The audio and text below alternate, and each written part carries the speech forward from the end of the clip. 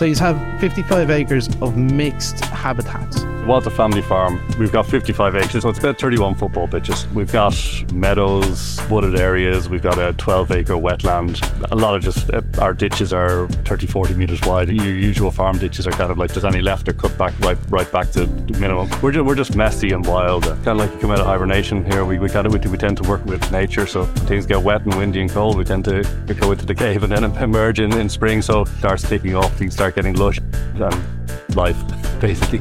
It's a bit seasonal then, yeah? Yeah. We're up at a height and we've got wetlands, so we basically we take it gentle on everything. So we wait till it's ready first. We don't force anything. I'm the same when it comes to bees.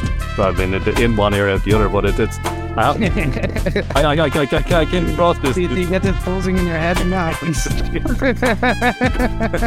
Not much in there to stop it getting right through.